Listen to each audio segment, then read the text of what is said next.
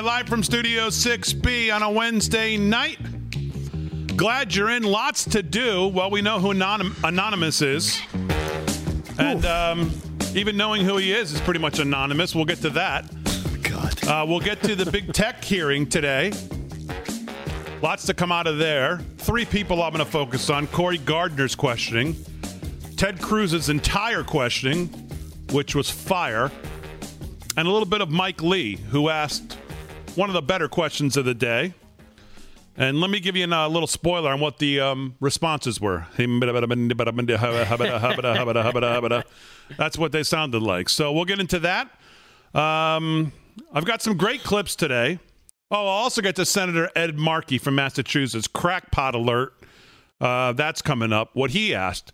He's not happy because, in his opinion, we need more censorship.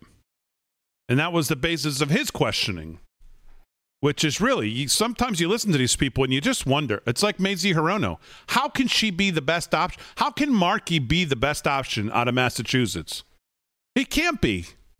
He can't. There's no way. I mean, his questioning today was just, woo. I've got some great videos. Morning Joe, Mika's upset about the Hunter Biden story. What else is God, I didn't see that. When you She's see, always upset. When you see how she phrases her question, it's it's just pretty amusing. I've got the great one, Levin, on court packing and how stop thinking this is something new. It's not something new. I got a great clip from him. So we've got a bunch of stuff. We got a bunch of polls.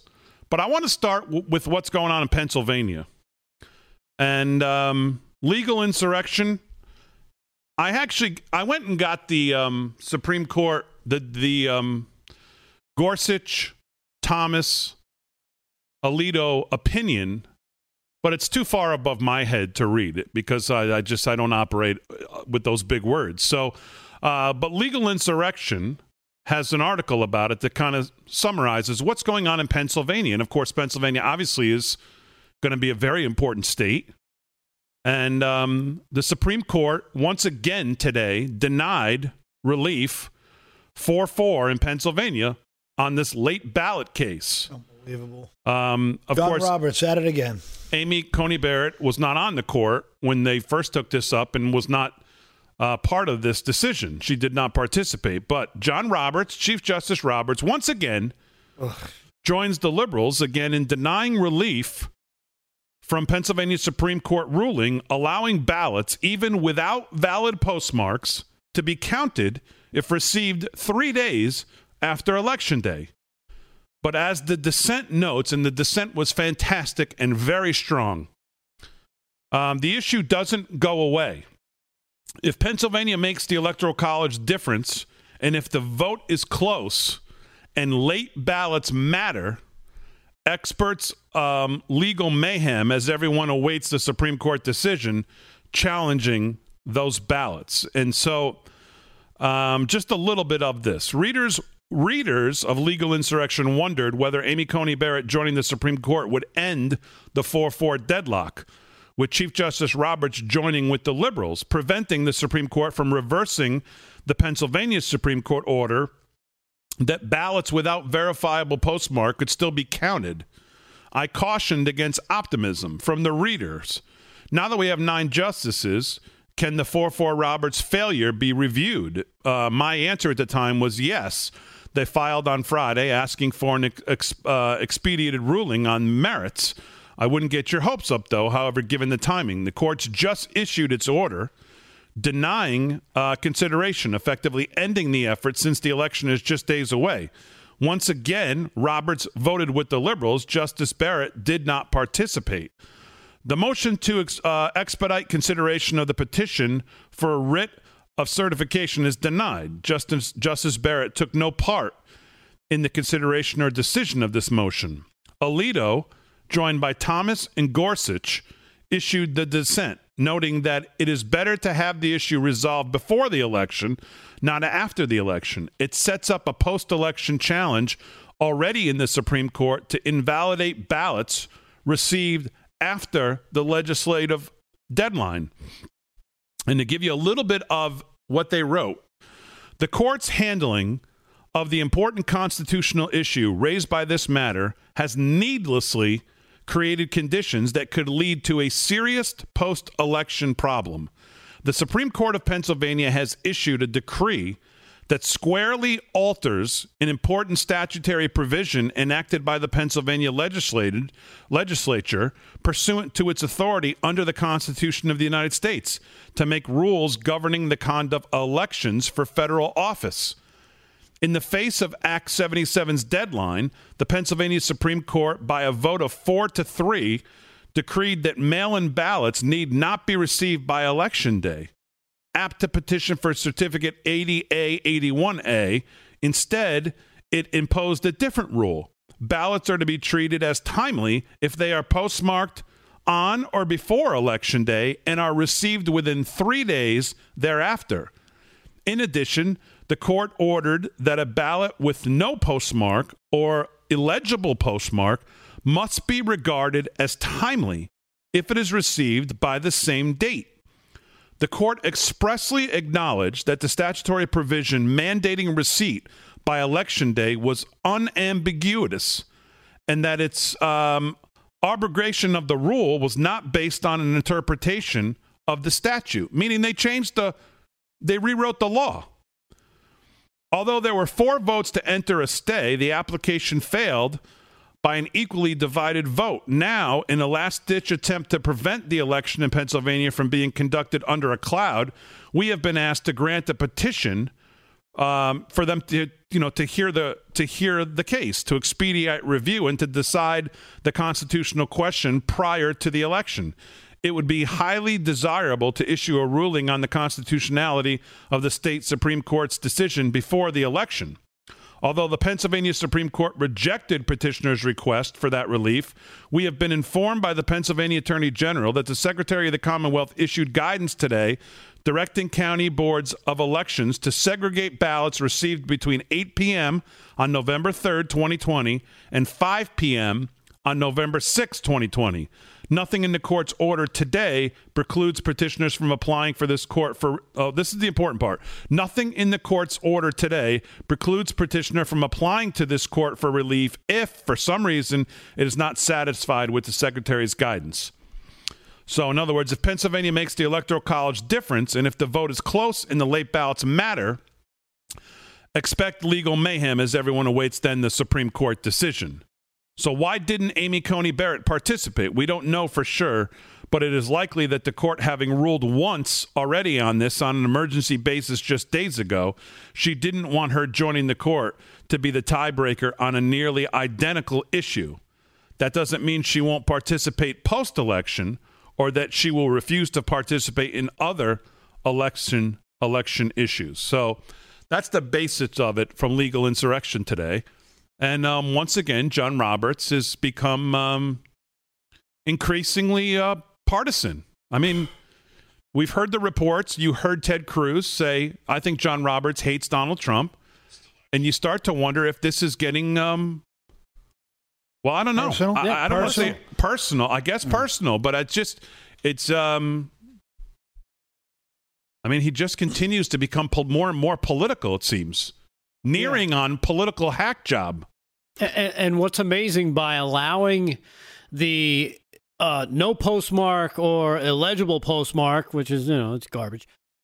Basically what they're saying is, okay, we might have a count, but we might see we're short. So let's start getting some of those without those postmarks so we can bump up our numbers. That's how this works. That's how election fraud works. They've done it before. How do you think they flipped 7 red districts in California in the House in 2018? Late ballots. All those representatives were ahead, and all of them ended up losing. How does that happen? How about all the states that have more than 100%, on the voter rolls? It's like it's just nonstop. I mean, there's I think 2 million more people on the voter rolls or inactives in Pennsylvania and North Carolina alone. Now, Paul's been complaining to me all day that he's trying to keep track of how many of these voter fraud issues he's seeing pop up in these articles. And you said you basically lost count at about 40 or 50. Yeah, I mean, I follow Tom Fitton, and he's been an absolute animal and a patriot on this. You know, I follow Project Veritas, and I just do a search all the time for, voter fraud, and it just keeps coming up. There was another one in Kentucky today. Another postman was just caught in Kentucky dumping, Republican ballots. What are we talking? This is a banana republic. We're a third world nation. I'm beyond myself. Where the hell is the FBI? I mean, the Project Veritas video is not enough. What is the FBI just too busy? Now, it's funny you say that because I saw the governor of Texas, Abbott, saw that video because I believe that incident happened in Texas. And he actually, I believe, someone could check this. Rick, you could check it if you're on Twitter. Governor Abbott today, I think, tweeted that he had watched that video and turned it over to the proper authorities and that they were on it. And if they were able to track this down or find out that any of this was true, they'll pursue it and prosecute it to the fullest extent of the law. I believe that came from the governor of Texas today. And that, I believe, is a Project Veritas video as well. It is. Yeah. I have it here from Greg Abbott with the little blue check. My office has contacted the Texas Attorney General's office about this video. An investigation will determine if voter fraud has occurred. If so, it will be prosecuted. Voter fraud will not be tolerated in Texas. And then it has a link to the video from Project Veritas. Yeah. So at least some people are on it, and I'm sure the president's on it. He says they've got people everywhere. They're watching in Philadelphia. They're watching in Pennsylvania. They've won a lot of some of these important cases. You have to say they've won so far on voter fraud, on other places trying to extend way past November 3rd. But this Pennsylvania thing is a big deal. But it's a big deal. Number one, that it's happened. It's bad, and Roberts is just, you could make your own decision. But it's also a big deal. This dissent today that Alito, Thomas, Gorsuch all put out. And if you read it, it's hard to read because it's just, I'm not an attorney, obviously, duh. And it's hard to understand. But the parts I could understand, it was pretty strong by saying this is not going to go away. And if need be, and God, we hope doesn't happen, where we get into a Florida 2000 situation on steroids this year. And I don't know. Paul's depressed today because he was spending a lot of time around me, so I can't blame him. Yeah, I walked in and there was like somebody die. Yes, tropical depression in the studio. But Damon hit me over the head with a polling bomb. Oh, the polls! Don't he hit me over the head with a poll. No, it wasn't a poll. It was an opinion laying out the numbers of where. Well, I'll read it to you. So we'll go over it. Leon Wolf from the Blaze. I thought he laid it out pretty good. So I'll bring it to you. It's me to depressed. And now I'm going to be depressed. Yeah. Live from Studio 6B, just getting started on a Wednesday. 6 days to save the country.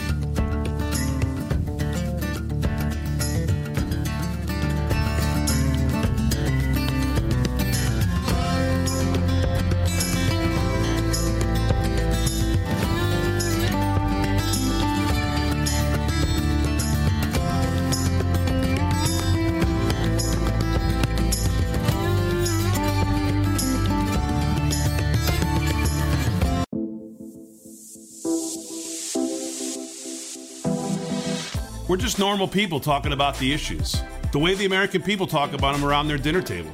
I think that's why people like the show. We don't take ourselves too seriously. We give them news, opinion, sports, comedy, entertainment, music. But most of all, we try to give them love of country, faith, and family every night. We think political news is a big tent. Come on in, live from Studio 6B, 8 to 10 weeknights. You might like it.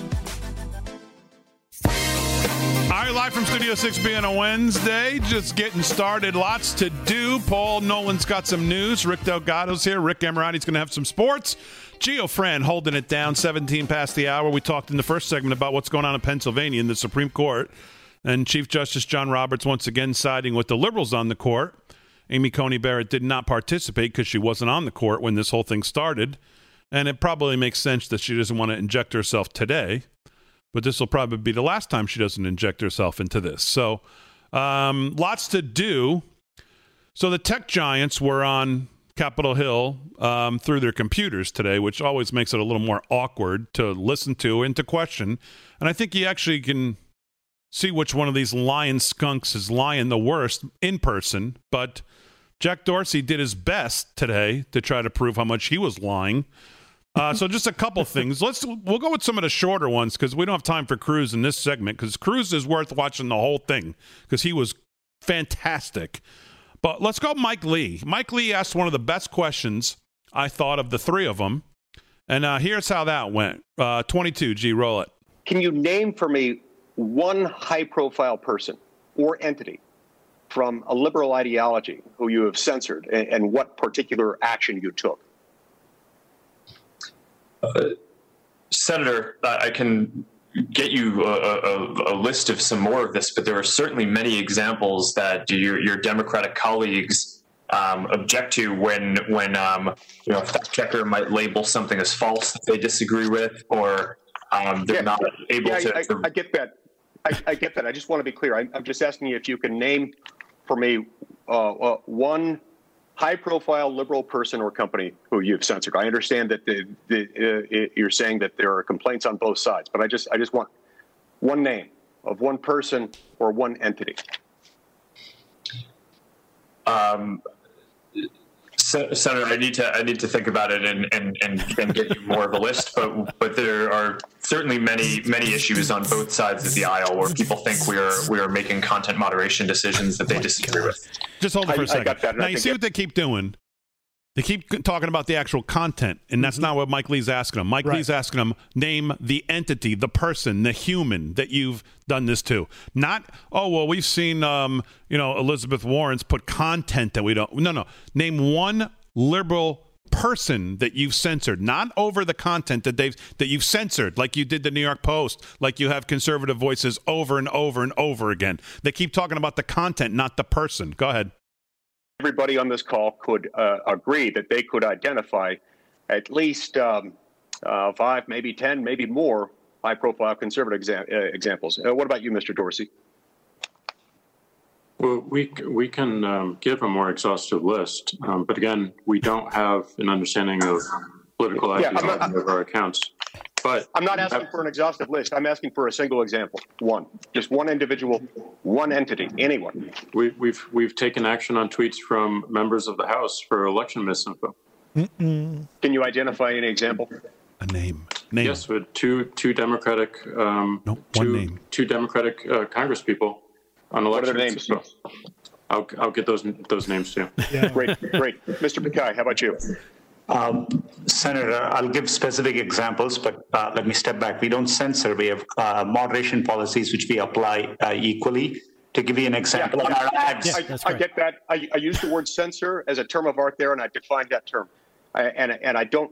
Again, I'm not asking for a comprehensive list. I want a name. Any name. We have turned down ads from Priorities USA, from Vice President Biden's campaign. We have had compliance issues with World Socialist Review, which is a left-leaning publication. We can give you several examples, but for example, when we have a graphic content policy, we don't allow for ads which show graphic, violent content in those ads. And we have taken down ads on both sides of the campaign, and I gave you a couple of examples. So that was Mike Lee, and which I thought was maybe the best question of the day. Yeah. Now go ahead. He really just put it to them. Give me a name. Just give me a name. It should be it should be at the top of, if it's somebody so big that everybody would know and be like, well, Hillary Clinton one time. Yeah, how about that? Okay. Yeah, exactly. Because think of the backlash they would have gotten from every liberal, from every angle, if they had legitimately censored anyone on the left like they've censored conservatives on the right. The flack they would have gotten, that they would have been able to name it in 3 seconds who it was, because they would have never forgotten the heat they got. Right. And the public shaming they would have taken from the left if they had done that. So to think that they couldn't name one, we got to get you a list. Give me a list. You can't name one person. Right. And that's why, because there isn't one. So here's the worst. That was the best question of the day. Here's the worst. Senator Ed Markey with Zuckerberg, 24. Listen to this guy. Roll it. Mr. Zuckerberg, if President Trump shares Russian or Iranian disinformation, lying about the outcome of the election, can you commit that you will make sure your algorithms do not amplify that content and that you will immediately take that content down? Senator, we have a policy in place that prevents any candidate or campaign from prematurely declaring victory or trying to delegitimize the result of the election. And what we will do in that case is we will append some factual information to any post that is trying to do that. So if someone says that they won the election when the result isn't in, for example, we will append a piece of information to that saying that official election results are not in yet. So that way, anyone who sees that post will see that context in line. And also, if one of the candidates tries to prematurely declare victory or cite an incorrect result, we have a precaution that we've built in to put at the top of the Facebook app for everyone who signs in the U.S. Information about the accurate U.S. election voting results. I think that this is a very important issue to make sure that people can get accurate information about the results of the election. Yeah, it cannot be stated as being anything less than critically important. Democracy could be seriously challenged beginning next Tuesday evening and for several days afterwards, maybe longer. And a lot of responsibility is going to be on the shoulders of Facebook and our other witnesses today. Good God. Mr. Zuckerberg, if President Trump uses his Facebook account to call for armed private citizens to patrol the polls on Election Day, which would constitute illegal voter intimidation in violation of the Voting Rights Act, will you commit that your algorithms will not spread that content and that you will immediately take that content down? Senator, my understanding is that content like what you're saying would violate our voter suppression policies and would come down. Okay. So there you go. Ed Markey, who's about one step to the left of AOC. I mean, Insane. Think about that questioning. Can we make sure can we get your word that we're going to censor more? Right.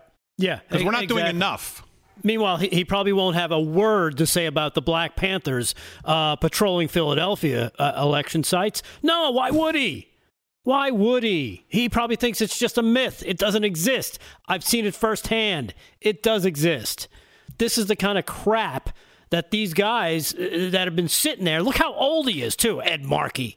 That guy is already in the grave. I think they just dug him up and put him on TV just for tonight, just to say something, anything, because it's unbelievable that they think they can, kind of get away with this garbage, this nonsense. It just shows you, by the way, his questioning, that Facebook has an algorithm for everything. Yeah.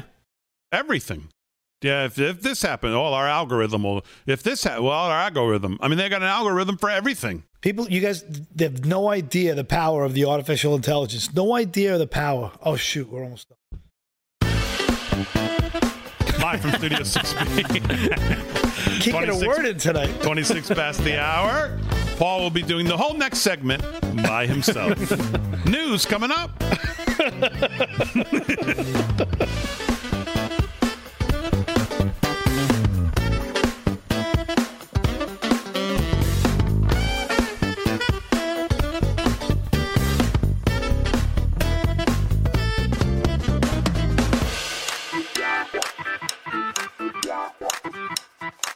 The American people, when they turn on the news, they want just the news.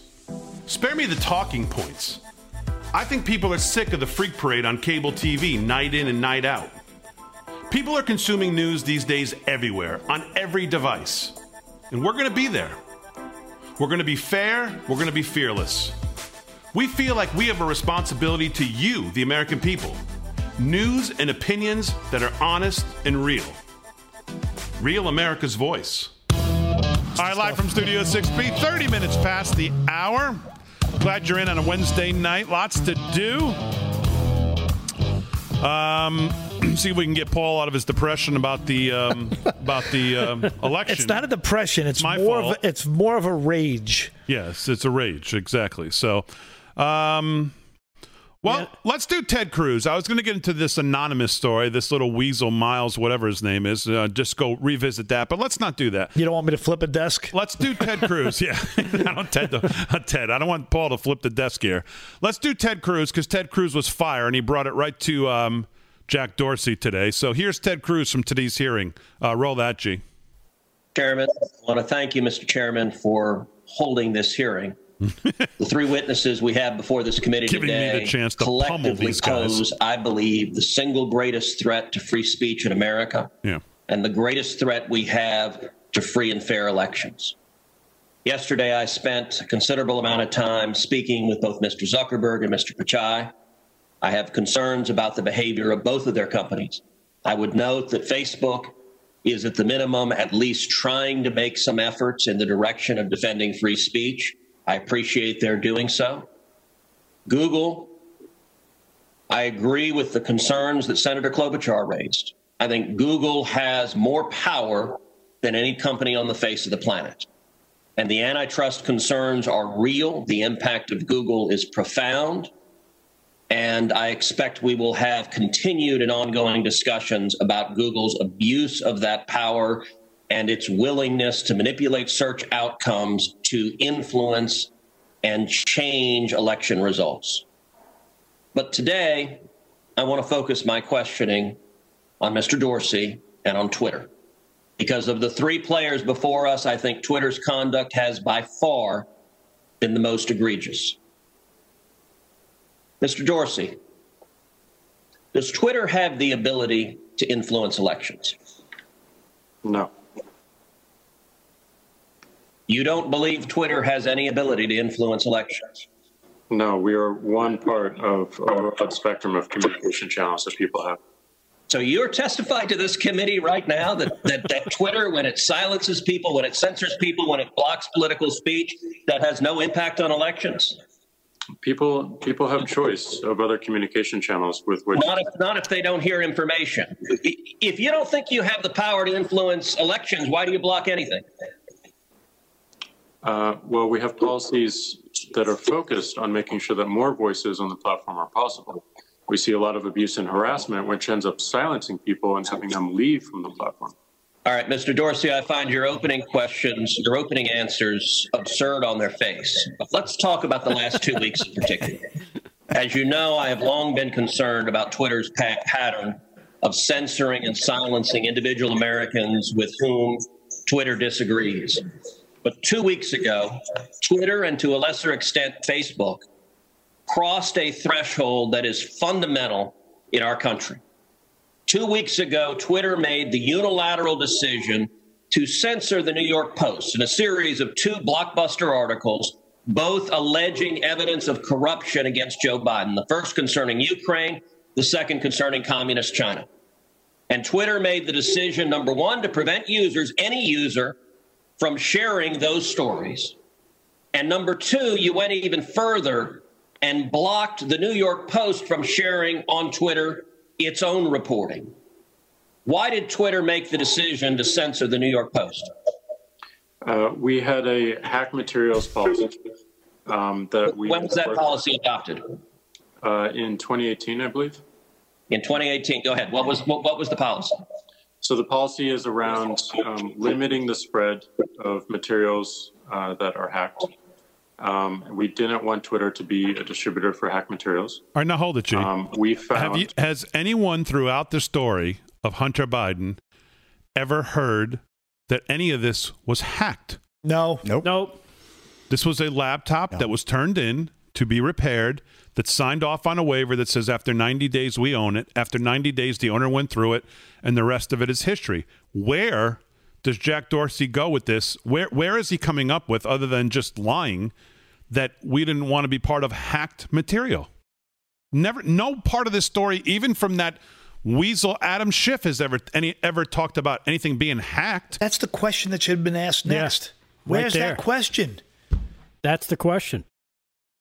Okay, go ahead. Let's finish this. That the New York Post, because it showed the direct materials, screenshots of the direct materials, and it was unclear how those were attained, that it fell under this policy. Okay, stop. Now, it's never been unclear how they were obtained. It's never been unclear, at least to me, and I'm sure to most of you watching, it's never been unclear how this was obtained. Everybody has known this laptop and how it was obtained. Yeah. There's even a paper trail. There's a paper trail. He signed off. We have receipts. We have receipts from the guy who the repair shop. So this whole line of answers, quite frankly, Cruz didn't exactly follow up with this. I don't believe. I only watched this once. This is the second time I'm seeing it, but I don't think he followed up with any of this hacked material. Now, he does tie it into the president's tax returns coming up, which I thought was good, but this guy's so far off on his explanation that it was hacked, number one, that it was they weren't sure where it came from. Number two, we knew all that all along where it came from, and it wasn't hacked. Go ahead. So in your view, if it's unclear the source of a document, and in this instance, the New York Post documented what it said the source was, which it said it was a laptop owned by Hunter Biden that had been turned into a repair store. So they weren't hiding what they claimed to be the source. Is it your position that Twitter, when you can't tell the source, blocks press stories? No, not at all. Our team made a fast decision. The enforcement action, however, of blocking URLs, both in tweets and in DM, in direct messages, we believe was incorrect. And we changed it. Today, right now, the New York Post is still blocked from tweeting 2 weeks later. Yes, they have to log into their account, which they can do at this minute, delete the original tweet, which fell under our original enforcement actions, and they can tweet the exact same material from the exact same article, and it would go through. Okay, now stop. So, Mr. Dorsey, now, this is the part that I was just shook my head in disbelief at this answer. And maybe it's just me. This guy is saying, oh, yeah, because they tweeted that article when it fell under what we thought was, as he just laid out, all this hacked, and it fell under the policy. So they have to go in, actually delete it, and then repost the same thing. We can't just free up the account and then let's go from here. They're going to make them log in, delete it, because technically it was tweeted during the time where they're saying it fell under this policy. They broke policy. Right. But now they could log in, but they have to delete that to get rid of that. Right. And then if they want to tweet it again, it'll go through. Right. Does that make any sense to anybody? No. Let me get this straight. They have algorithms that can predict exactly what food I want to eat tomorrow. They have algorithms that can predict everything that under the sun, but they can't add the post back on their platform. Are you kidding me? It's a lie. It doesn't stop. The New York Post has to log into their account and delete it for the account to be accessible again. Power play. Yeah, that's what it sounds like. In other words, it sounds like there's something in there. I don't know how that coding stuff works. I'm just a caveman. I don't freaking get it. But from what it sounds like, there's something in that tweet that is now locked. It's considered locked, I guess, right? Yeah. And they can't use it now because that's sitting there with that block in it. Right. What they're saying is you have to go in and get rid of that. That'll undo the block that we created, even though they created the block. Right. Which makes no sense, because then it's like, well, why do they have to retweet it? Why can't they just let the original tweet stand there? There's something else going on, and he's not explaining it. Yep. Go ahead, G. Your ability is you have the power to force a media outlet. Let's be clear. The New York Post isn't just some random guy tweeting. The New York Post has the fourth highest circulation of any newspaper in America. The New York Post is over 200 years old. The New York Post was founded by Alexander Hamilton. And your position is that you can sit in Silicon Valley and demand of the media that you can tell them what stories they can publish, and you can tell the American people what reporting they can hear. Is that right? No, this was every person, every account, every organization that signs up to Twitter agrees to a terms of service.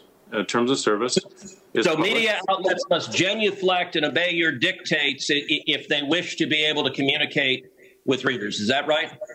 No, not at all. We recognized an error in this policy, and specifically the enforcement. You're still blocking their posts.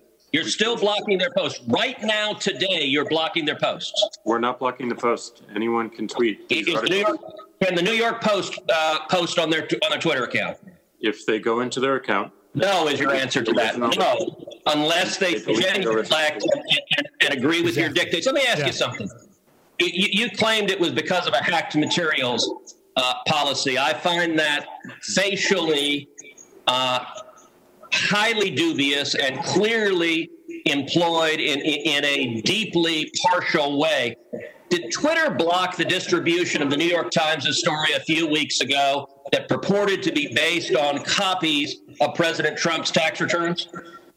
We didn't find that a violation of our terms of service and this policy in particular because it was reporting about the material. It wasn't distributing the material. Okay, well, that's actually not true. They posted what they purported to be original source materials, and federal law, federal statute makes it a crime, a federal felony, to distribute someone's tax returns against their knowledge. So that material was based on something that was distributed in violation of federal law, and yet Twitter gleefully allowed people to circulate that. But when the article was critical of Joe Biden, Twitter engaged in rampant censorship and silencing. And again, we recognized errors in that policy. We changed it within 24 hours. This is. But you're still blocking the New York Post. You haven't changed it. We have changed it. They can log into their account, delete the original tweet. You forced a Politico reporter to take down his post about the New York Post as well. Is that correct? Within that 24-hour period, yes. But we, as the policy has changed, anyone can tweet. So Twitter takes the view you can censor the New York Post, you can censor Politico, presumably you can censor the New York Times or any other media outlet. Mr. Dorsey, who the hell elected you and put you in charge of what the media are allowed to report and what the American people are allowed to hear? And why do you persist in behaving as a Democratic super PAC, silencing views to the contrary of your political beliefs? Let's give Mr. Dorsey a few seconds to answer that, and then we'll have to give him a couple aspirin too. Let's give him a chance to consult his lawyers. We're not doing that, and this is why I opened this hearing with calls for more transparency. We realize we need to earn trust more. We realize that more accountability is needed to show our intentions and to show the outcomes. Thank you, Senator. So I hear the concerns and acknowledge them, but we want to fix it with more transparency. Yeah. So that was Ted Cruz today. Wow. It's about as good as it gets. Nice. From a superb prosecutor. Yep. He was lying. All right, a lot more to do. We're back. Social media. Stay with us.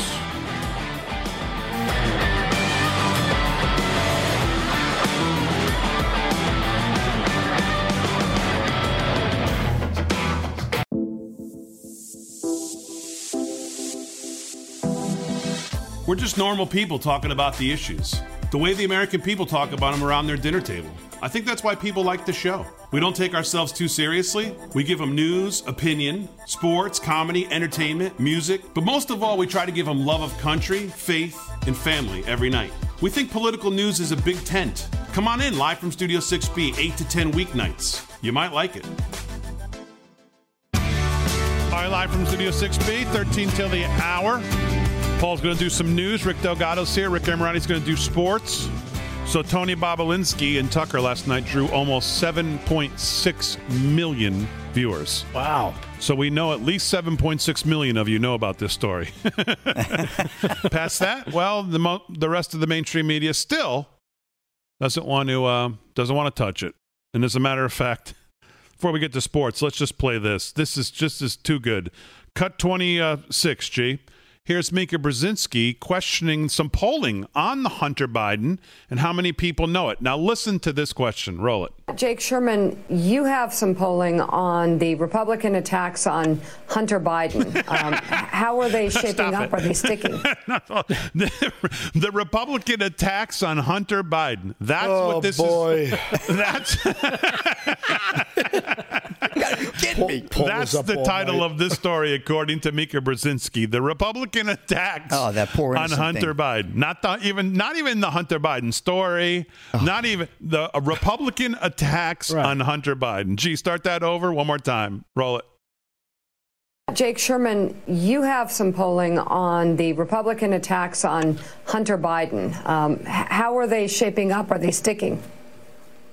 They are. We're actually seeing an unusual, somewhat unusual level of breakthrough on this story. Our poll shows, the Politico Morning Consult poll shows this morning, that 50% of people have heard a lot or some of this story, and that is, and it does say that 51% heard not much or nothing at all. But to put this in context, this is a story that's by and large lived in the right-wing mediascape. It has not broken through to a large degree to the front page of the New York Times or Washington Post or Wall Street Journal, but has kind of remained in that universe. So I would say that it does seem a bit high. Not that the polling's wrong. I believe the polling. It seems unusually high for a story that's kind of existed in one ideological sphere.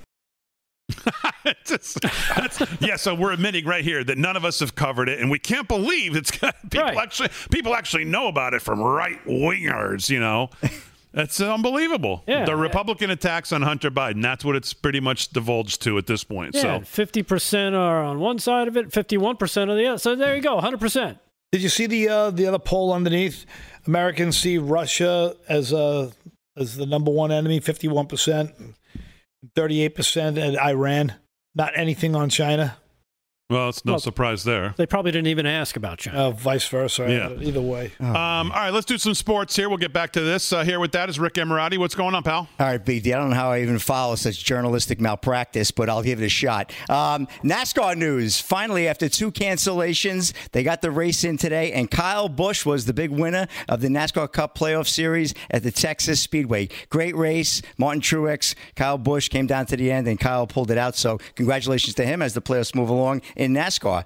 We have some NCAAF college football breaking news. Wisconsin has canceled the football game versus Nebraska after a COVID-19 outbreak. This Saturday's game will be canceled and not be rescheduled. Not only were there 6 players and 6 staffers that were affected, also head coach Paul Chris came down and tested positive with COVID-19. Wisconsin is next scheduled to play host Purdue on November 7th, and in order to qualify for the playoffs, because right now the Badgers are sitting at number 9, they will have to play at least 6 games. So that's not in danger as of now, and hopefully they'll get that game going on the 7th. But for now, as per NCAAF rules, there's not going to be a Wisconsin game this weekend with Nebraska. And the World Series and 2020 Major League Baseball season came to a close last night as the Los Angeles Dodgers won the World Series for the first time since 1988. They won 3-1. They had 2-run 6th inning, and then Mookie Betts cleaned it up in the 8th inning with a solo shot to give them the Dodgers a win over Tampa 4-2. And 3-1 was the game, and 4-2 was the series. And the MVP went to shortstop Corey Seager. Seager is the 8th player in Major League Baseball history to win both the League Championship Series and the World Series MVP. This was done for the Dodgers. So congratulations. Los Angeles is having a pretty good sports year so far. And Major League Baseball is condemning LA Dodgers' Justin Turner as they launch a probe into his COVID-19 defiance. The infielder was pulled out of the game last night in the 8th inning because it was deemed that he had tested positive for COVID-19, and he decided to go back out after they won the championship to celebrate with his teammates. He was warned by security. However, they bypassed security, and now they're looking into a full investigation, possibly a suspension and a large fine. The gulag. Unbelievable. So we'll see what happens with that. We'll keep an eye. But, of course, something good has got to always be, overshadowed by COVID. And from Bleacher Report, I got this was in today. A daily fantasy player missed out on a $1 million prize after post-game stat correction. Rob Huntz, a 41-year-old insurance agent from St. Louis, was in a DraftKings contest on Monday evening. And with the game between the Chicago Bears and the Los Angeles Rams, he had a lineup that features the Bears defense and one of the top scoring players for the night. At the end of the game, Huntz checked DraftKings to find that his lineup had scored 92.79 points, the highest score of the night, which would have entitled him to a $1 million prize. So he took his dog for a walk, and when he came back in, he found out that he was relegated down to 6th place because they reviewed the stat right at the end of the game, and they found that Akeem Hicks caught up with the quarterback in the backfield, Jared Goff, and tackled him for a 3-yard loss, and it was actually deemed a quarterback run instead of a sack, and He ended up winning $3,078.94. So there you go, DraftKings, a lot of fun. His quote was, "It was heartbreaking on many levels." Quite a story. So, that's no good. Imagine that stat correction. Quarterback run. It was initially ruled as a sack. Somehow or another, I feel like I've lived that. Unbelievable. That's a wrap for the first segment in Sports Big D. All right, thanks, Rick. Live from Studio 6B. More to do. Paul, we can do a little news here. We've got a couple quick stories. What's going on in the news? I got a good little quick hitter. Buzz Aldrin. He's back in the Republican Senate, and Martha McSally in her tough re-election bid in Arizona. Yeah. He was the second man on the moon, and, he really likes it. And he said something to the effect of Martha, check 6, Mark, Buzz over 100 jet hours in Arizona. And he talking back to that when pilots would say 12 o'clock is straight ahead and 6 o'clock is behind. Fighter pilots understand what check 6 means, and I thought it was cool. This guy's still a complete badass at 90 years old. So yeah, and he's taking in phenomenal shape. He's taking the pilot over the astronaut. Of course, she's running against Mark Kelly, who's also the astronaut. So Buzz said, no. I'm going with Martha here, and that race is. I believe she was behind big time in that race at one point. And I believe he's had some issues come up, like, I don't know, dressing like Hitler, I think, in his yearbook that they found, if I'm correct. Yeah. And some issues that I believe now she's taken the lead there. Yeah. But I don't think by huge numbers. I think it's still pretty tight. I think also some business dealings they uncovered with China. President was in Arizona, I believe, today for some, I think he did 3 more rallies today. I saw a picture of one of them. The crowd was enormous. Enormous is an understatement. It was incredible. But you guys are depressed. No, well, there's another little quick hit. This will cheer you up, Rick. Yeah, go ahead. New York City, 7 people fell victim to gun violence in New York City Saturday and Sunday, according to cops. So the death toll keeps rising. There's a positive one for you, big guy. Yeah, the mayor there. Maybe he could spend some time, less time targeting the Jewish community. Unbelievable. In New York City between him and the governor, and maybe spend some time rethinking taking police off the streets as crime is just through the roof. It's crazy in all of these places. But no, he's more worried about the Hasidic Jews in the city and whether they've got 5, 6, 7, or 10 people in a house as he's sending the cops out to basically go into people's homes. All right, live from Studio 6B. Hour 2 is coming up. Lots more to do. Glad you're in on a Wednesday night. Real America's Voice. We're back right after this.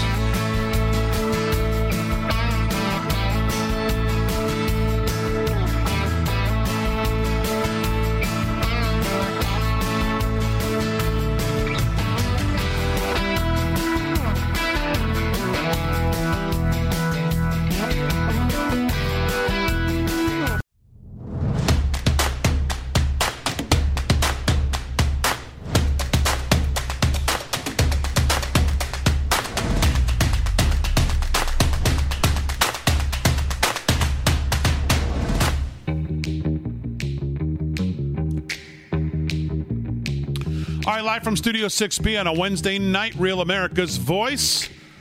Paul Nolan's going to have the news. Rick Delgado's here. Rick Emirati's going to have sports. Glad you're in. So Paul's been depressed all day because of me. No. Not depressed all day. Okay. Pissed off. There's a difference. Right. All right. He's pissed off. So here's what some of it's due to. So I read this today, and I just said to him, I think this is pretty well thought through. I didn't say it's a foregone conclusion. I just said I thought this laid it out pretty well. So this is from Leon Wolf, who's the managing editor over at The Blaze TV. Of course, Scott Levin and a bunch of other people over there. So he said this. He said 6 days prior to the 2016 election, the Real Clear Politics average showed Hillary Clinton nursing a lead that had shrunk to 1.9 points. Really quite close to the final total, which was Hillary plus 2.1 in the overall popular vote. Right now, today, same time 4 years later, it shows Joe Biden with a plus 7.5 lead. Also, there are indications that a much larger portion of the public has already voted, which means that even if there's more earth-shattering events of some sort in these last 6 days, it will likely be too late to help President Trump. Right now, in the absence of a total failure of polling, it is difficult to see Trump winning. And no, there was not a total failure of polling in 2016. The Real Clear Politics final, Clinton plus 3.3, was as close to the actual result, Clinton plus 2.1, as it ever is. It would constitute a bad miss by the polls if the final vote margin turns out to be Biden plus 5. While it's possible for all the dominoes to fall the right way, as they did in 2016, for a candidate who loses the popular vote by 2, it's nearly impossible for one who loses it by 5. I mean, it's beyond nearly impossible. It's actually hard to imagine such a thing happening in the universe we currently know. But after what's happened so far and what happened in 2016, we shouldn't rule it out. Trump does not have a path to win the popular vote, as he will not offset California or New York. But he still has a path to win Ohio, Georgia, North Carolina, Pennsylvania, Arizona, Florida, which is really all he needs. Will that happen? I give it a 25% chance. And then he also said there's one missing here. He said something about if the middle country, there's just, here he goes. He says there's not, right, there's just not a feasible way that can happen. If the whole country has moved away from Trump by 3 extra points, then the Midwest has moved away from him by at least 1, which makes him lose all the states that he won, maybe besides Ohio. Of course, my favorite scenario is a plus 5-point win. Pelosi keeps the House, but the delegations are tied. Then there's a 269 electoral college tie. The vice president in this scenario is picked by the Senate, which is also tied, and Pence breaks it by becoming acting president on January 21st. I'm not here to say that that's what's going to happen or that the president's in that much trouble. I just thought that's as well thought through, looking at the reality of of the polling and the numbers and the road that any Republican running for president has to travel. Shut your mouth. I just think that's as good as I heard. So now, to make Paul feel a little better, let's go to the Trafalgar. He's like Jill Biden. Just shut it. Trafalgar's the one poll that obviously has been unlike all the other ones. So I grabbed a couple things today. So here's the national poll 1, G, if you have that. I don't think that is that poll 1. The national. Okay, yes, it is. I'm sorry. So right there, Donald Trump. I can't see. I think it's 48-47 in the national. Okay, so 48-47. But here's what I want you to look at. Look at the breaking down by race. Look at African-American votes right now. 67 Biden, 30% for President Trump. If he gets 30% of the African-American vote, that is something that can't be calculated in any poll. Mm-hmm. None of them are thinking about 30%. So that's one. And that's, by the way, 1,500 U.S. likely voters, October 25th through the 27th. Let's go poll 2, Trafalgar in North Carolina. Tillis, 48.6, Cunningham, 46.8. So now Tom Tillis has taken the lead here. And this is interesting because Cunningham is obviously had some problems with his personal issues. And up until this is last one, Cunningham wasn't losing any ground in this race. Was it a 10% lead he had? Didn't he have a 10% Cunningham lead? Has been up. And then it got tight after that, but he's still. So this is the first one I've seen Tillis up now, almost 2 points. So let's go Pennsylvania. Trump 48, Biden 47 in Pennsylvania, according to the Trafalgar Group as of this morning. So again, that's good for the president, but we've told you what's going on in Pennsylvania. So again, we're going to have to watch that. And then finally, Wisconsin. Right now, 47, 47-1. So almost a statistical dead heat right now in Wisconsin. And Wisconsin is where I told you that the Democrats the Republicans have taken over as far as the early balloting returned. They actually have had more of a percentage returned in Wisconsin than there. Where was that before, you son of a gun? Okay, so Paul's feeling a little better. Look at all the people. This is why this job is great. The social media people are so good. I'm reading all this. I want to tell you I thank you guys. I love you very much. I'd buy the drinks if you were here. I'm the house. All right, so a couple other things here. Let's get to Levin, because this is a great clip, and this is on, doesn't necessarily have to do with Pennsylvania, but when you think about the courts and the Supreme Court and this whole idea of court packing if Biden wins, and that this is not a new issue, and he does a good job of explaining it here. G, if you have that, roll it. Almost exactly a year ago. Here's a headline from the Washington Examiner. The Supreme Court must resist the Democrats' shameful court-packing intimidation. So they're using now the appointment of Justice Barrett as an excuse, because there was no nomination of a Justice Barrett a year ago. Senator Sheldon Whitehouse, Democrat, Rhode Island, and 4 of his Democratic colleagues threatened the Supreme Court with restructuring if it doesn't heal itself. Basically, they're flirting with court packing, it's written here. And some have suggested, for example, increasing the number of justices on the Supreme Court, rotating justices off and on. You hear Biden repeat this, and so forth. So this is something that has been on the wish list of the Democrats and the radicals for some time. Has absolutely nothing to do with Justice Barrett. When they say, now everything's on the table, now everything's on the table. Folks, everything was on the table. Everything was on the table. They were always planning to pack the court. It literally had nothing to do with Justice Barrett. They were always looking to change freedom of speech. They were always looking to undermine religious liberty. They're always looking to eviscerate the Second Amendment. As I've been saying today, and I've been saying throughout my career on radio, this is about the Democrat Party empowering itself. The Constitution is in the way. It's an obstacle. The Bill of Rights especially. Unless, of course, you're one of their constituents, perhaps a mass murderer or whatever. Then they want to make sure that you have a lawyer, you're protected, and can vote, even from prison. Ask Bernie Sanders. That's what he said. Well, there's the great one on this court packing issue, that it's not an issue, not a new issue. It's a big issue, but not a new one. It's what they wanted to do. And, of course, this is the thing about this election. They're not making any secrets about what they want to do. No. They're going to pack the court. They want to get rid of the filibuster. They want to add more states. They want to add more senators. They want to change the way we vote. They want to get rid of the Electoral College. They want to take over the court system. They want to blur the line between citizen and non-citizen. And if they win all three, the House, the Senate, and the presidency, in 2 years, they will be able to ram through every single radical left idea they have. And the constitutional republic that we have always lived under is gone. Until we fight back.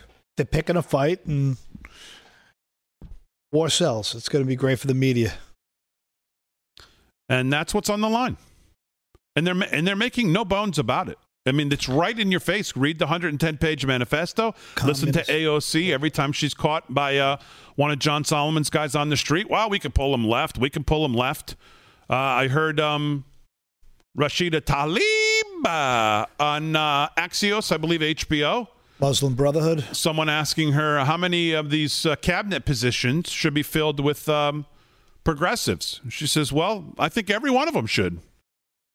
So you'll have Bernie Sanders in charge of the Finance Committee. You'll have... No, isn't he in charge of labor? He wants a labor job. Is that what it is? Secretary of Labor, a guy who never had a job. Yeah, that's it. That's good. That's perfect. I think I can't make it up. I think Elizabeth Warren, she wants the Finance Committee, someone who wants to basically raid your 401ks. Good idea. Trump can win this election right now if he announces that he will implement. Right now, he could win instantly if he says that there's got to be term limits for everybody. He could win right this second if he demands term limits. Name one person who doesn't want term limits. I can name a bunch. Who? They're all Democrats. Yeah. Yeah, I'm not sure that's a big swing issue, to be honest with you, at this point with some people, especially with the left. Yeah, no, I don't know. I disagree. I think it's a big issue. I think everyone's sick of these lifelong politicians. Unless it's your politician. The people that elect Ed Markey think he's great. Yep. And that's the part we have to try and fight over. That guy is a loon. I swear I hate that you're so right. They dug him up and shoved him in front of the camera, and somehow his mouth was moving and words were coming out. Cut 27, G. This is the worst Ed Markey. Exactly, Rick. Oh, you got more? Thanks, Damon. Now I see why Paul was so depressed. Not depressed, pissed off. Here's Ed Markey with his thoughts on originalism for judges following the Constitution. Roll that. Originalism is racist. Originalism is sexist. Originalism is homophobic. For originalists, like Judge Barrett, LGBT stands for let's go back in time, a time when you couldn't marry who you love, when you couldn't serve in the military if you were trans, a time when rights were not extended to gay, lesbian, bisexual, transgender, queer, questioning, or intersex individuals. Originalism is just a fancy word for discrimination. The activists, originalists, judges on the Supreme Court, and lawyers in its legal community are poised to repeal the Affordable Care Act, deny reproductive freedom, and repeal same-sex marriage. They will welcome a Justice Barrett and a 6-3 conservative majority with open arms. Yeah, 6-3 conservative majority. First of all, that's one of the more idiotic, delusional, un-American statements I've ever heard, and it's not 6-3 if you haven't seen the Chief Justice vote recently. All right, live from Studio 6B, more to do on a Wednesday night on Real America's Voice. Glad you're in. Social media, stay with us. We're back right after this.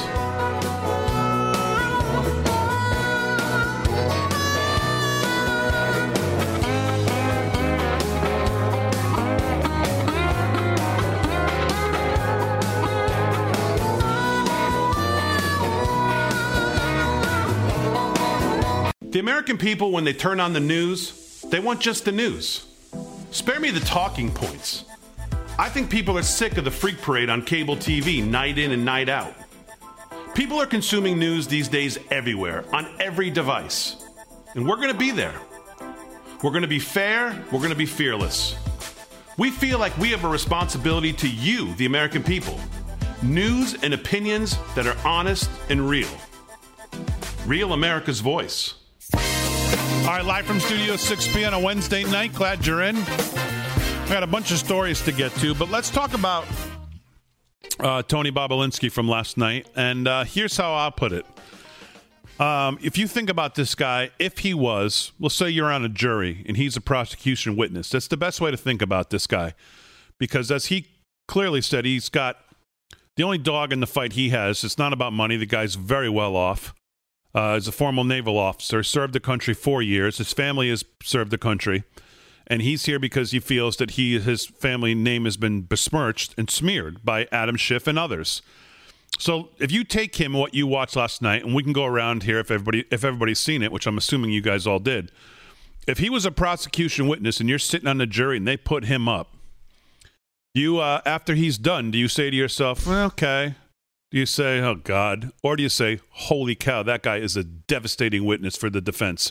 Right. And I'm in that category because I watched that guy, and I'm telling you, credibility just oozed out of him.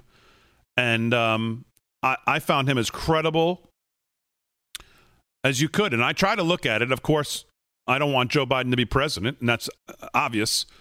But I try to look at him through the lens of if I'm sitting on a jury, do I think he's credible? And I damn well sure do. Paul, your thoughts? Yeah, well, my BS meter didn't move once. I mean, his ability to recall every fact, his ability to just to stare straight into the camera or tuck his eyes and just tell him exactly how the facts unfolded. To me, I didn't for a second think that he was grinding an axe. To me, it just looked like a guy who said, these are the facts. This is what happened. Here it is.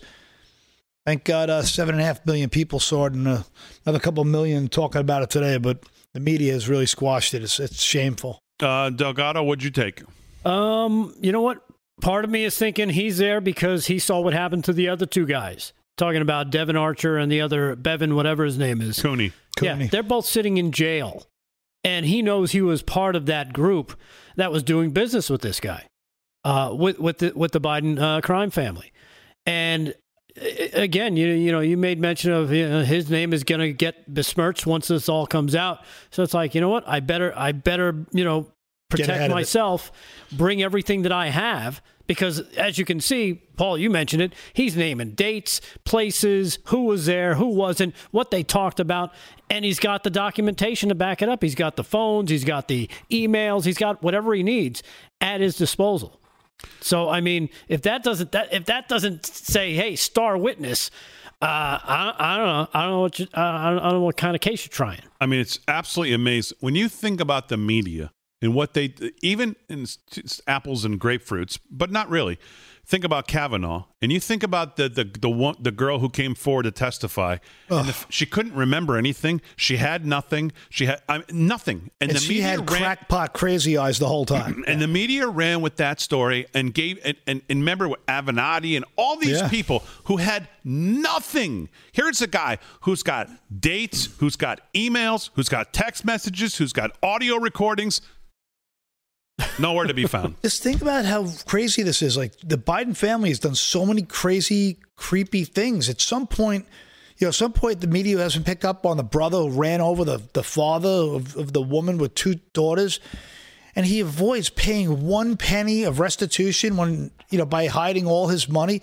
Kind of sick animal does that. 20 years doesn't pay $1 to this poor man who gets killed by him running him over. Or the Indian tribes of that Seneca, Rosemont Seneca robbed $63 million from the Native American Indians. The Native American Indians are like the ultimate hotspot talking point, shiny object for the left.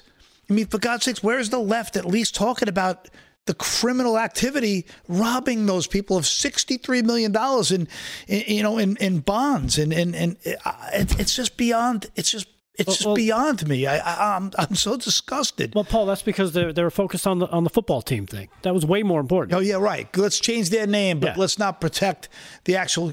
Forget it. Rick Emirati, did you watch it? I did. As soon as I went home, I rewatched the Tucker replay. It was excellent. And the guy's a patriot, first and foremost. You know what? He was very authentic, a lot of integrity, and I think he's going to definitely be a devastating witness. Totally believable. He had all his facts. I thought the way that they laid it out, and Tucker spoke with him in the hotel room, was very relaxed, and the guy came across very sincere, Big D. Very sincere. A lot of integrity.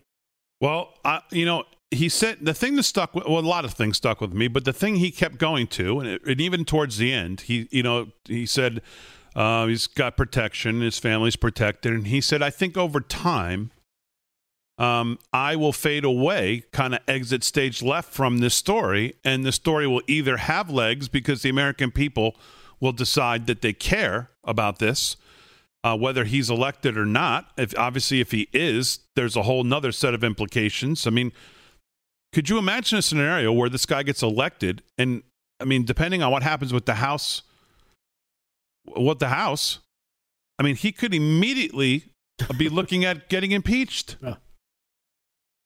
There's no doubt he's compromised. Right. There's no doubt at this point that he's smack dab in the middle of it.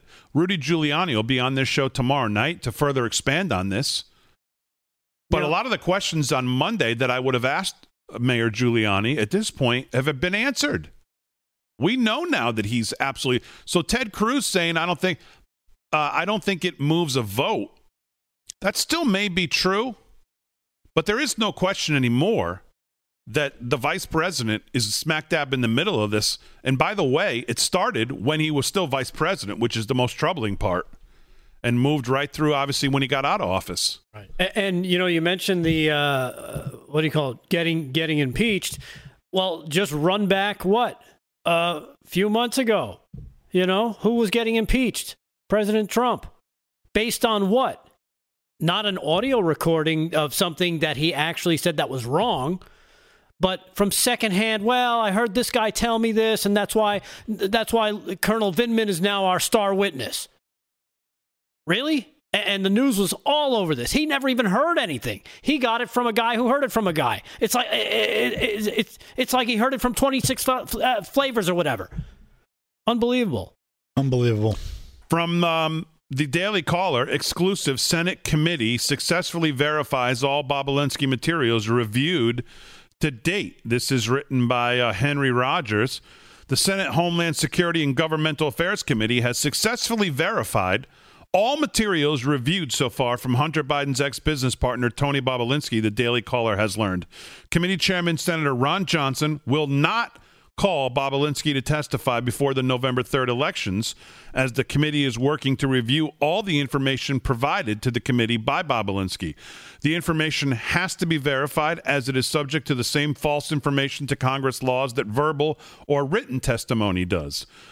However, a Johnson spokesperson told the Daily Caller that all the material provided by Bobulinski that has been reviewed so far has turned out to be 100% legitimate. Bobulinski, who said Tuesday he believes, quote, Joe Biden and the Biden family are compromised in the interview he did, has turned over evidence to the FBI alleging he met twice in the past with the former vice president in regards to business with his son Hunter. The Biden family has not yet disputed this information, and I don't suspect they will.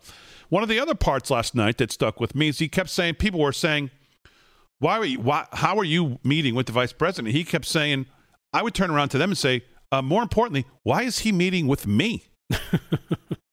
That's the more important question. Yeah.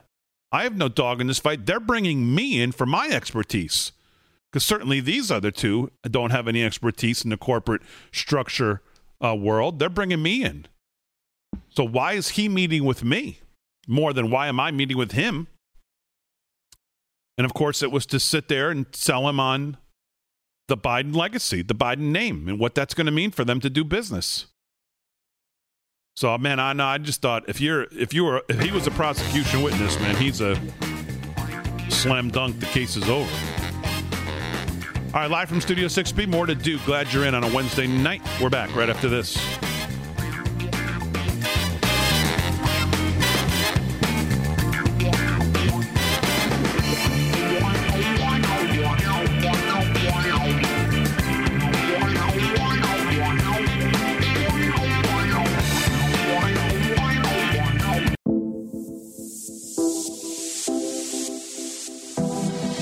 We're just normal people talking about the issues, the way the American people talk about them around their dinner table. I think that's why people like the show. We don't take ourselves too seriously. We give them news, opinion, sports, comedy, entertainment, music. But most of all, we try to give them love of country, faith, and family every night. We think political news is a big tent. Come on in, live from Studio 6B, 8 to 10 weeknights. You might like it.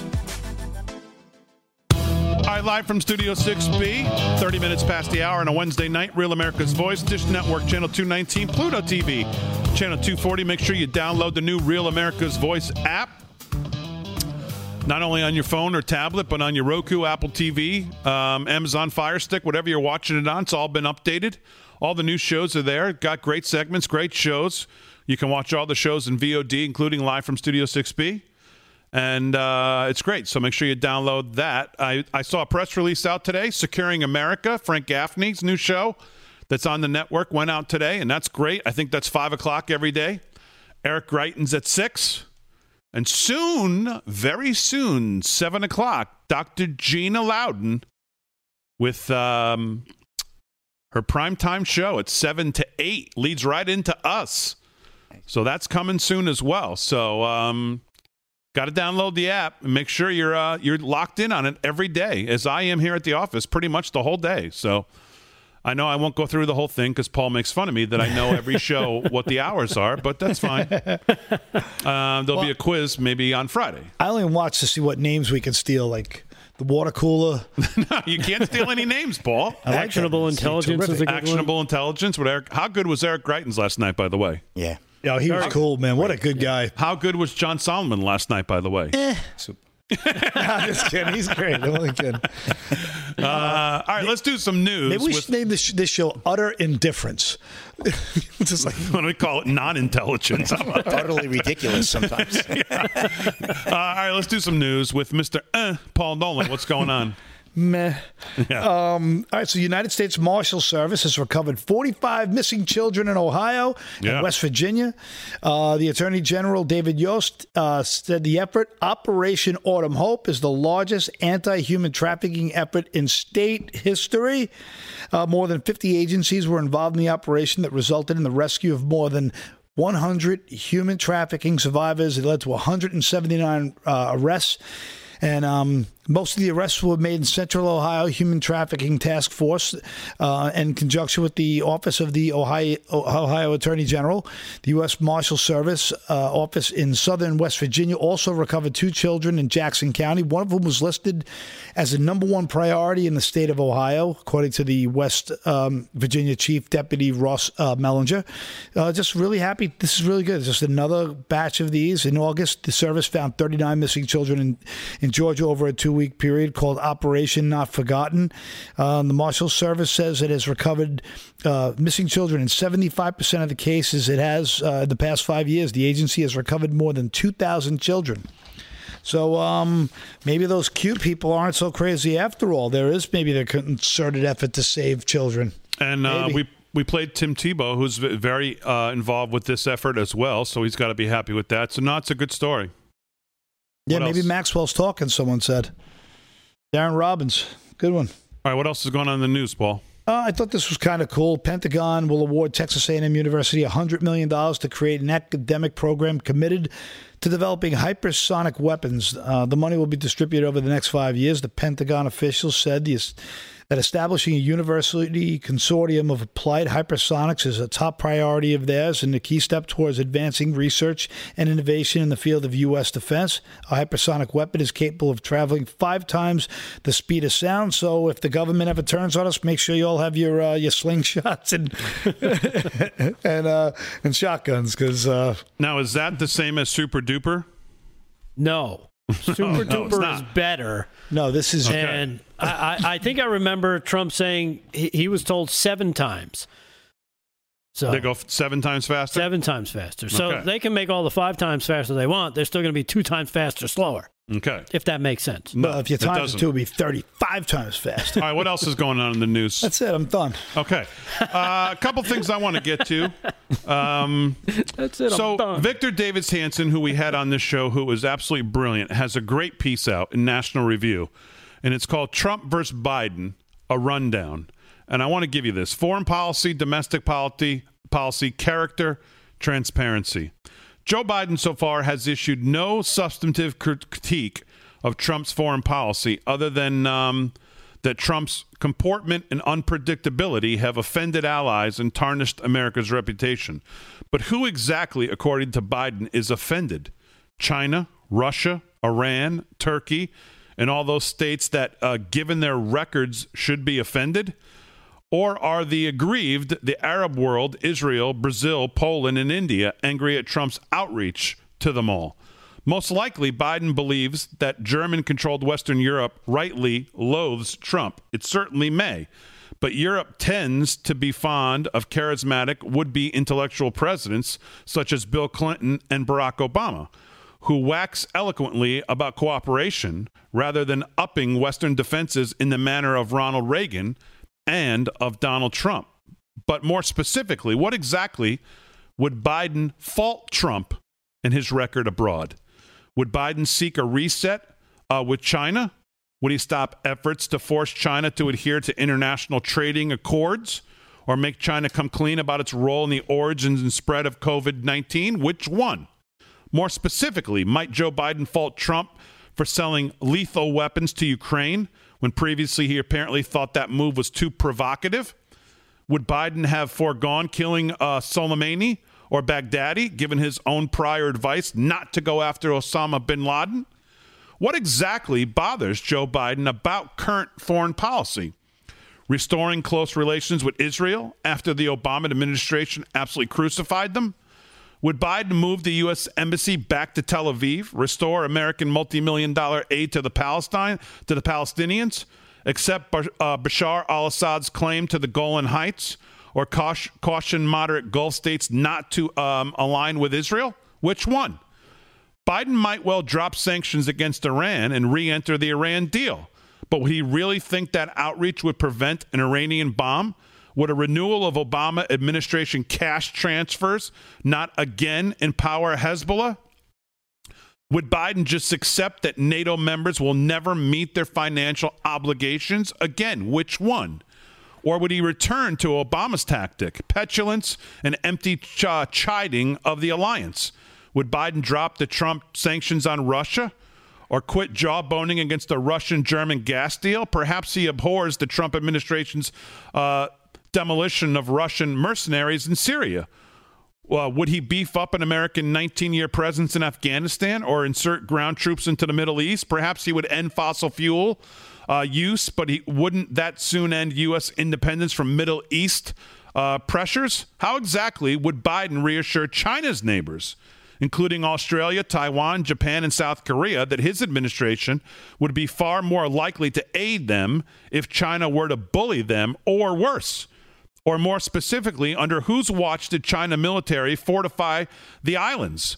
When exactly did North Korea develop intercontinental ballistic nuclear warheads? Would Biden reopen America's southern border and allow foreign nationals their old accustomed free access to enter the U.S. illegally? Would he perhaps stop the wall's construction or even dynamite it? Soon to be completed 400 plus miles? Would he ask the Mexican president to withdraw the Mexican border troops that have radically curtailed illegal crossings?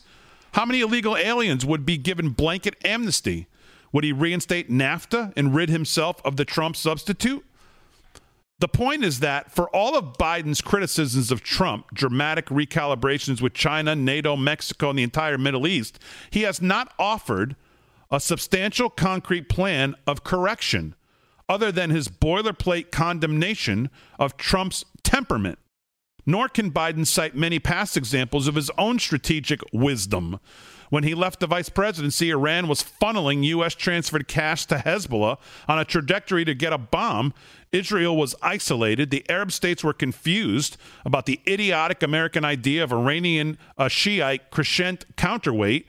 Russian reset appeasement had gone full circle to paranoia about a Russian under every American bed. Managing decline was evidently envisioned as enriching China at America's expense in hopes that Limitless would coax Beijing in its legal Communist Party institutions.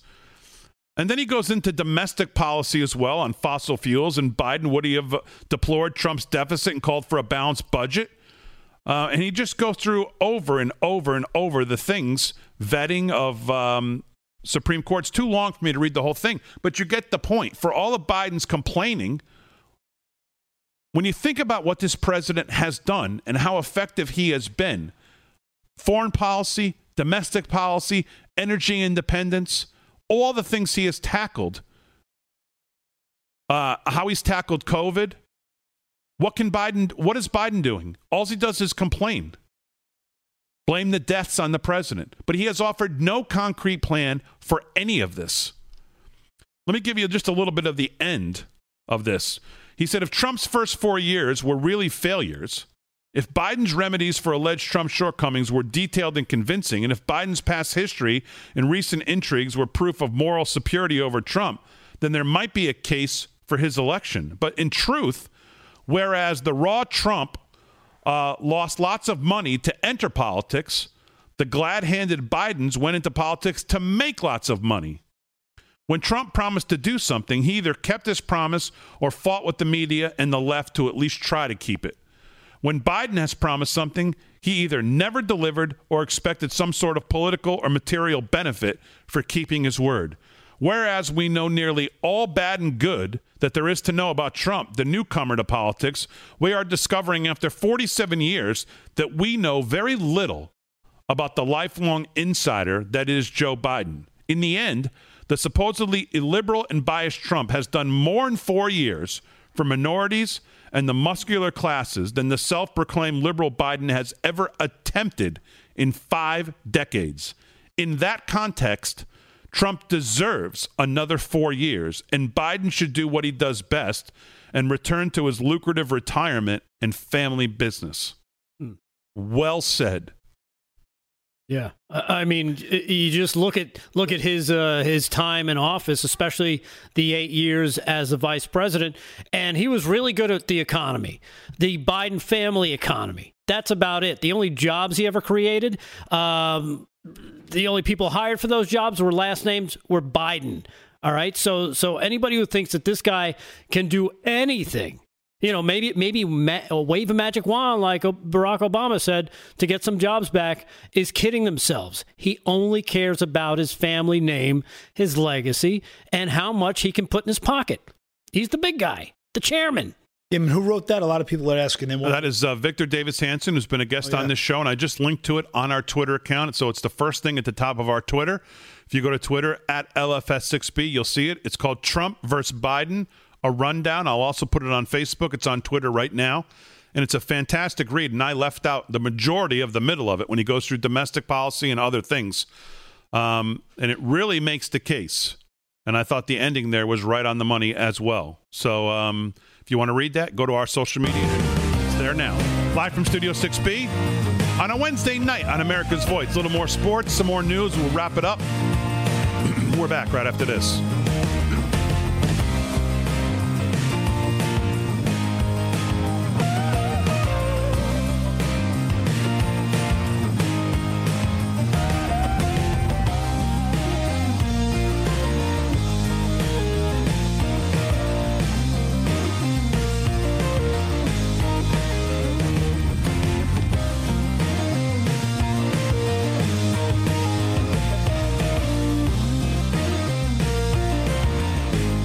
The American people, when they turn on the news, they want just the news. Spare me the talking points. I think people are sick of the freak parade on cable TV, night in and night out. People are consuming news these days everywhere, on every device. And we're going to be there. We're going to be fair. We're going to be fearless. We feel like we have a responsibility to you, the American people. News and opinions that are honest and real. Real America's Voice.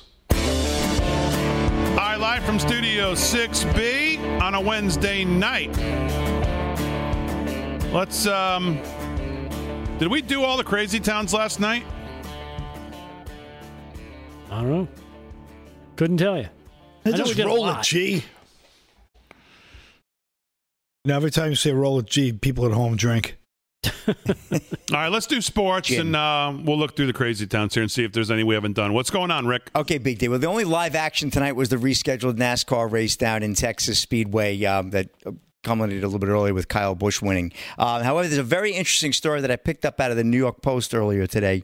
Mayor de Blasio, everybody's favorite mayor here, will be deciding on the Mets sale within the next few days. Mayor Bill de Blasio said he'll announce whether he plans to approve the Mets sale to hedge funder Stephen Cohen in the coming days after city lawyers complete a review of the deal. De Blasio, an avowed Boston Red Sox fan, has the right to weigh in on pending sale by the Wilpon family because the Mets Stadium, Citi Field, sits on public land. The city law department is reviewing that transaction.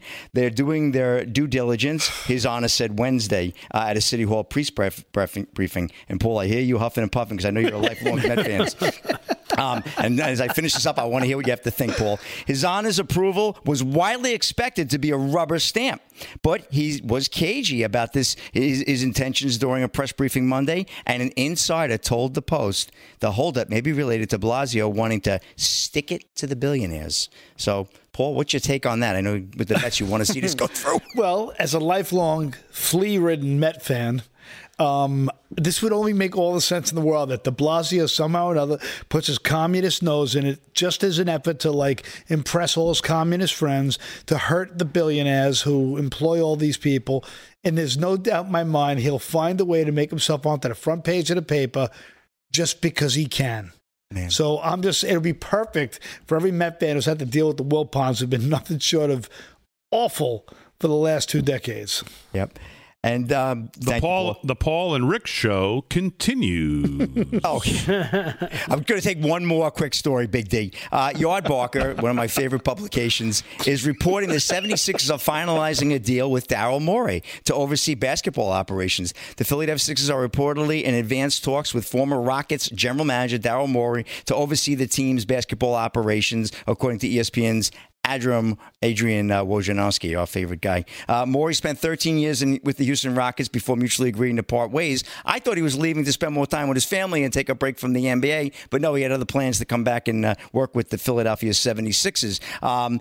Most of you will remember that Daryl Morey was involved with the Houston Rockets back when they had the Hong Kong protests, where he showed his support for the Hong Kong protests, which then caused the NBA to become the No Billionaire Association. So we'll see what happens with that, but he's a very well represented, GM, and we'll see how the Sixers do with that. And it'd be interesting to see that he's still in the league and see where it goes. But the NBA has also reported earlier today that they lost another $800 million in ticket sales. So they're really, I love it. Hanging in the wind. Okay. And that's my wrap in sports for this. It's funny because it's true. Thanks, Rick. Let's go to cut 30, G. So we found out today who Anonymous was. And if those of you who don't follow politics like some of us do, there was this whole thing about Anonymous. Wrote this big column that came out, I believe, in the Times, and a book coming out, and it was all under the name Anonymous. Well, so Miles Taylor,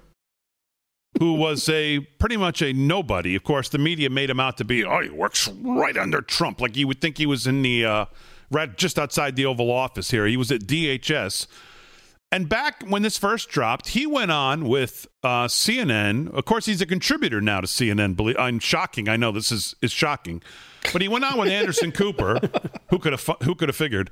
He went on with Anderson Cooper at the time. And here's how that went. Cut 30. Roll it. There was an op-ed. There was a book by someone calling themselves Anonymous. Are you aware of who that is? I'm not. Look, and that was a parlor game that happened in Washington, D.C. of a lot of folks trying to think of all right, stop it now. Who that might. First of all, does this person look like someone who's going to be holding some high-level position? But you notice the lower third, Miles Taylor, former senior DHS official under Trump.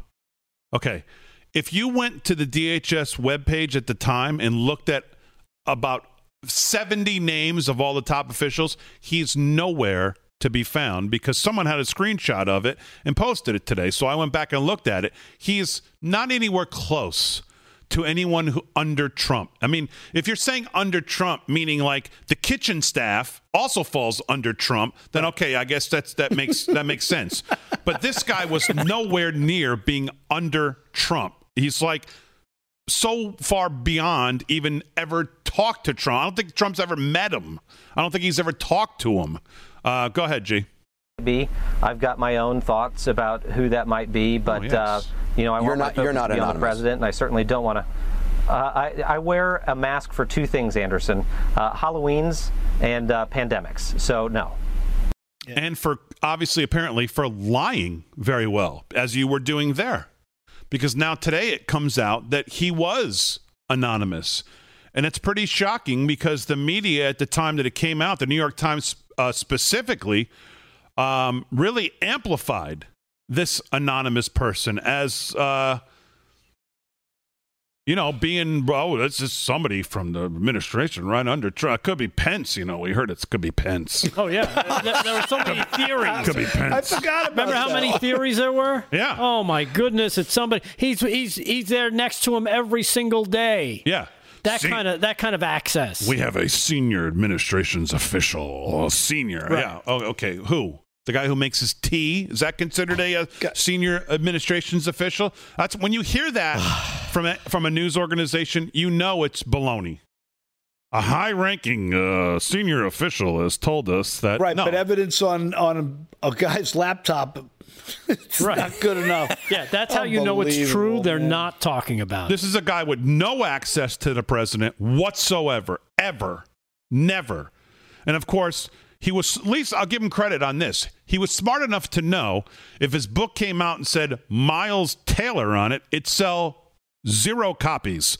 But Anonymous hammering Trump. All the secrets from inside the White House. Well, he sold some books. It's so freaking funny. Miles Taylor, no, that sells no books.